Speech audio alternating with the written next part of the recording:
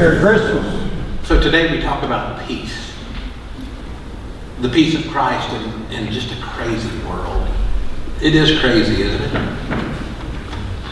A great knight came home from a journey, and he went before the king that he served and loved, and he reported, "Your Majesty, I have been conquering and pillaging your enemies to the south of the great river." The king replied, "I have no enemies south of the great river." After the long pause, the knight responded, "You do now." It happens that way, doesn't it? There's peace, and maybe some tranquility, and then the phone rings, or the knock at the door, or the email today, or you turn on the news. Historians have estimated that over the past 4,000 years, there have only been about 268 without war somewhere. Always a war somewhere. Over 8,000 peace treaties that they know of have been signed and broken. And so today we celebrate having peace in our lives no matter what in the world's going on around us. It's been a few years since we've seen this video, but it's the best explanation of, well, you'll decide for yourself.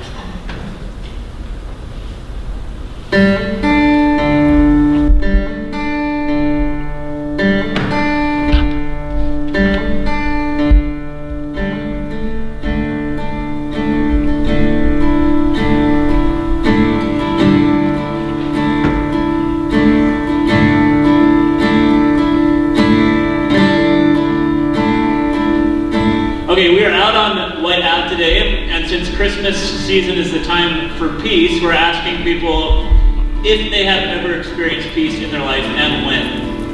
I don't think so, no. I can think of a couple things, but maybe not on air. Yes. I don't know when. Peace. What kind of peace do you mean? Define peace. Inner peace? Environmental peace? When I'm at home with my wife? You know what? The beach makes me feel peaceful. Just before bed, going to bed. When I'm sleeping. When I'm sitting at home on the couch on my own. I suppose as a child. I guess with my family. Backstage when the show's over. Probably when I was a kid. Yes, I have. Traveling. Away from all the problems. Hiding them almost. But yes, I have. For a brief moment. It's not really like this peace everywhere, so. I don't even remember one time. When I did my addiction, I was hunting and fishing. I'm an AT hunter, I'm a traveler. That's when I experience peace, when I'm away from people. My mother went through a heart attack, and I guess peace when she got over it. Illegal activities? I in the mountains, or like riding my horse and going real fast. Peace is watching my little baby daughter sleep. I think I've experienced the most peace in a West African refugee camp. Well, lately, not so much, but I think, yeah, I have experienced peace in my life. Probably one time in camp, I was sitting on top of this mountain, just this beautiful view, just all these beautiful trees and lakes everywhere. I think that would probably be the time I've been most at peace in my life. Standing on the cliffs of Moher in Ireland. Probably when I went to India. I experienced peace in my life when I see my family. That's what the most important thing is. Every day, because my boyfriend loves me. When I became a Christian, Christmas is a time of peace, except for like shopping and the chaos and stuff. Around Christmas time, I always feel really peaceful. It's a really good time of year. Right now. Because I'm almost done my shopping. I guess when I've been just kind of focused on God and not letting everything else in life stress me out. So I'm not at finals right now, no. I've never experienced peace in my life. Like specifically, what do you mean, like really? Getting my ear pierced?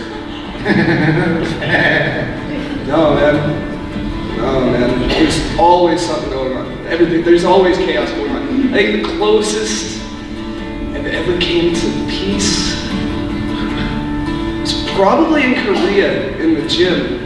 Just going to the gym every day and like, I don't know what this is. It was a weird sense of community because I couldn't speak any Korean and they couldn't speak any English. But we had a blast, you know, and everyone got along famously. But yeah, no, it's always a fight, man. Always a struggle, every day. I know peace like pretty much all my life because I know God and that gives me peace. Every morning when I wake up next to her. I don't know, I don't see any war here, do you? I don't know, probably it's pretty peaceful. Don't really get into too many fights or arguments, or don't really have to defend myself physically on a daily basis. Before the age of 4? Usually at the hardest times in my life. Yeah, and I think that's great. Yeah, you realize what your priorities are, and you seem to connect with people on a more real level when you're in hard times.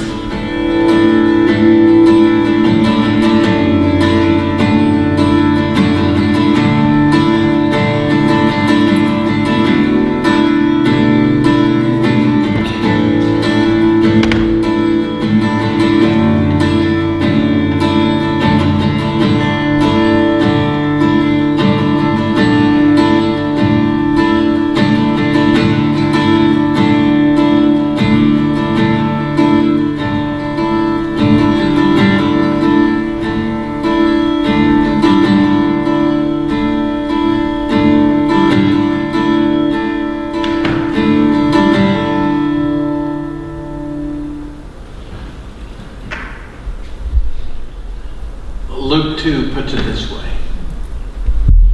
There were in the same country shepherds, living out in the field, keeping watch over the flock by night. Behold, an angel of the Lord stood before them. The glory of the Lord shone around them, and they were greatly afraid. The angel said to them, "Do not be afraid. Behold, I bring you good tidings of great joy, which will be to all people. For there is born to you this day in the city of David a Savior, who's Christ the Lord. This will be a sign to you. You will find a babe wrapped in swaddling clothes, lying in a manger." Suddenly, there was with the angel a multitude of the heavenly host, praising God and saying, "Glory to God in the highest, and on earth peace. Peace. Goodwill toward men." The word peace used here in the original language is the word eirene. It means peace. It means exemption from the rage and havoc of war. And our relationship with God is the way we have peace. I felt sorry for a lot of people in that video that just didn't get it. They didn't know. They didn't have peace. I feel so blessed to have had it, and to see it in friends in just the toughest of situations. Story is told about Leonardo da Vinci working on the face of Jesus in his masterpiece, The Last Supper. For 12 years he'd been working on the painting, and much of it was completed. There was a blank space on the face of Jesus. He painted the torso, but not the face. He was just waiting for inspiration. This one day, when he was ready towards the end of the project to paint, he had one of his pupils read aloud the 13th chapter of John. When Jesus at the Last Supper takes the towel in the basin and washes the disciples' feet. He wanted that picture of Jesus in his mind. So he listened and he prayed and he focused, and he finally dawned on him the expression he wanted to paint. And he reached for his brush, and suddenly someone burst into the room and cried out, "Oh, at last we found you, Master Leonardo. We've come from the Duchess. She requires your presence." "Why? What has happened?" "Trouble, Monsieur Leonardo. The pipes in the bath do not work." Da Vinci said, "Let's send Zoroaster to do that." He can fix the pipes. No, the messenger declared, I'm ordered by the Duchess not to return without you. He wanted to resume his work, history tells us, but it was no use. The image was gone. And slowly he put his paints away and left his work to go and fix the plumbing. That's the way it goes sometimes, isn't it? We are right there. We have communion and closeness, and then whammo, we can get sidetracked if we're not careful, but we don't have to allow it to happen. I love these words from Isaiah in chapter 26 about the peace that we as believers understand. Just 3 verses. In that day, this song will be sung in the land of Judah. We have a strong city. God will appoint salvation for walls and bulwarks. Open the gates that the righteous nation, which keeps the truth, may enter in. You will keep him in perfect peace whose mind is stayed on you, because he trusts in you. There's some debate about the beginning of verse 1, what it means in that day. Some say it refers to the second coming. I find that highly unlikely, since the first coming wouldn't come for 700 years since Isaiah had written these words. The best interpretation of in that day means in the day of salvation, the day you know God. If today you're a believer, then that day has come for you. So what happens next? Verse 1 says, we have a strong city. God will appoint salvation for walls and bulwarks. This is about protection. God protects us like a fortified city, no matter what is happening outside of our gates. As a Christian, we have security because of our salvation. One modern translation puts it this way: we are surrounded by the walls of God's salvation. Isn't that a pretty picture? No matter what you are going through, no matter what you have gone through, you are surrounded by the walls of God's salvation. In the days of Isaiah, the people found security in fortified walls of their cities. Remember when Jericho fell? Why did Jericho get conquered? Because the walls came down. The readers of these words, or the hearers of these words in the 7th century BC, knew that their protection from the invasion of the Assyrians or the Babylonians depended on strong, fortified walls. And now Isaiah is trying to convince them with this picture that God wants to be our protection in everyday life. Everyday life. In today's language, we might say that God is our bulletproof vest, our vaccination, or our retirement plan, or our safety net. You get the picture. We're surrounded by the walls of God's salvation. This point is repeated again and again throughout God's Word. Romans 8:39 about your protection says this: I'm persuaded neither life or angels or death or life, angels or principalities, powers, nor things present, nor things to come, nor height or depth or any other created thing shall be able to separate us from the love of God which is in Christ Jesus our Lord. Psalms 46 puts it this way: God is our refuge and our strength, a very present help in time of trouble. Therefore we will not fear, even though the earth be removed, and though the mountains be carried to the midst of the sea. 2 Corinthians 5:1 says this: we know that if the earthly house, this tent we live in, is destroyed, we have a building from God, a house not made with hands, eternal in the heavens. So you're protected from any and everything. Back to verse 2 of Isaiah 26. Open the gates that the righteous nation which keeps the truth may enter in. This verse tells us how to enter the city. We're permitted to enter into God's presence, and he gives us the way to salvation. Remember these words of Jesus from John 10:9. I am the door. If anyone enters by me, he'll be saved and will go in and out and find pasture. John 14:16, Jesus said, I'm the way, the truth, the life. No one comes to the Father except through me. And so once we have access, we have a tremendous promise in verse 3, and that's what I want us to look at. You will keep him, you'll keep her, in perfect peace, whose mind is stayed on you because he trusts in you. God's the power here, not us. us. There's nothing you have to do except have faith in God. And then it says God will keep you in perfect peace, not regular peace, not just peace, but it says perfect peace. The literal translation is peace, peace. In the Hebrew, it's shalom, shalom, which translates to safety and wellness and happiness and health and prosperity and peace and rest. And it's multiplied times 2. God will do that for you. But there's one condition. We have to keep our minds on Him. We need to understand that the God that created this universe is more than able to take care of any difficulty we might have. You ought to memorize this verse, verse 3. You wake up in the night, quote it. When you worry, remember it. God is able and will keep you in perfect peace, but you have to focus. It has been 20 years, close to, when a dear friend of ours in Indiana was in a 4-wheeler accident. He was early 20s. A helicopter picked him up in the field and flew him to the University Hospital in Cincinnati. And the doctors gave the family the news that he wasn't going to make it.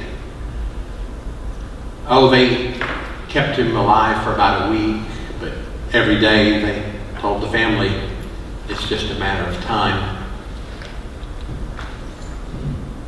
So if you've done this before, we camped out in the emergency room. You've probably done that in a waiting room. You've camped out with people that you love. Spent a lot of time there. I spent the good part of a week there, and it got to be towards the weekend, Friday or Saturday, and I started thinking I'd not prepared my sermon for Sunday. I need to go home and get ready. I went to David and Lisa, the mom and dad, and I said, I'm sorry, but duty calls and I gotta go. I've got to get ready for tomorrow. Any suggestions about what I should preach on?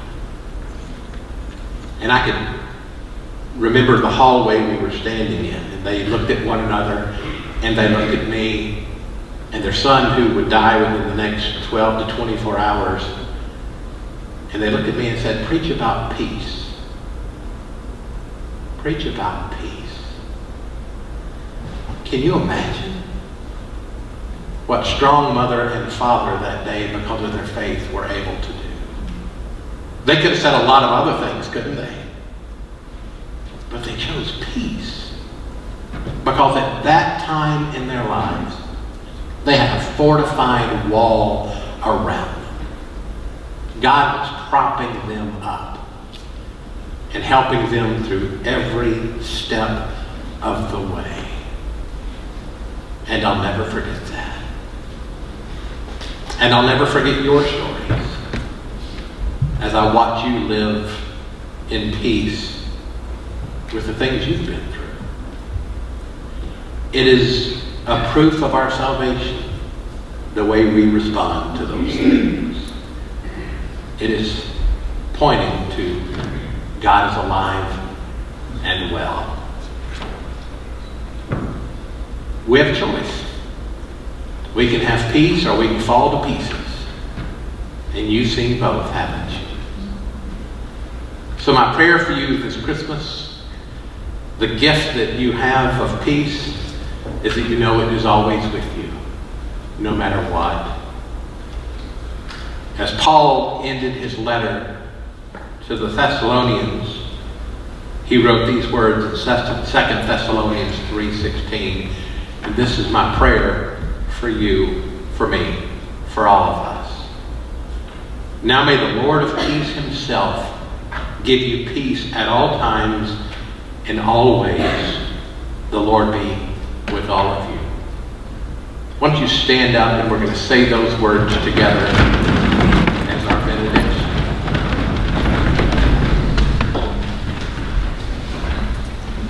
Now may the Lord of peace himself give you peace at all times and always. The Lord be with all of you. Amen. Let's pray together.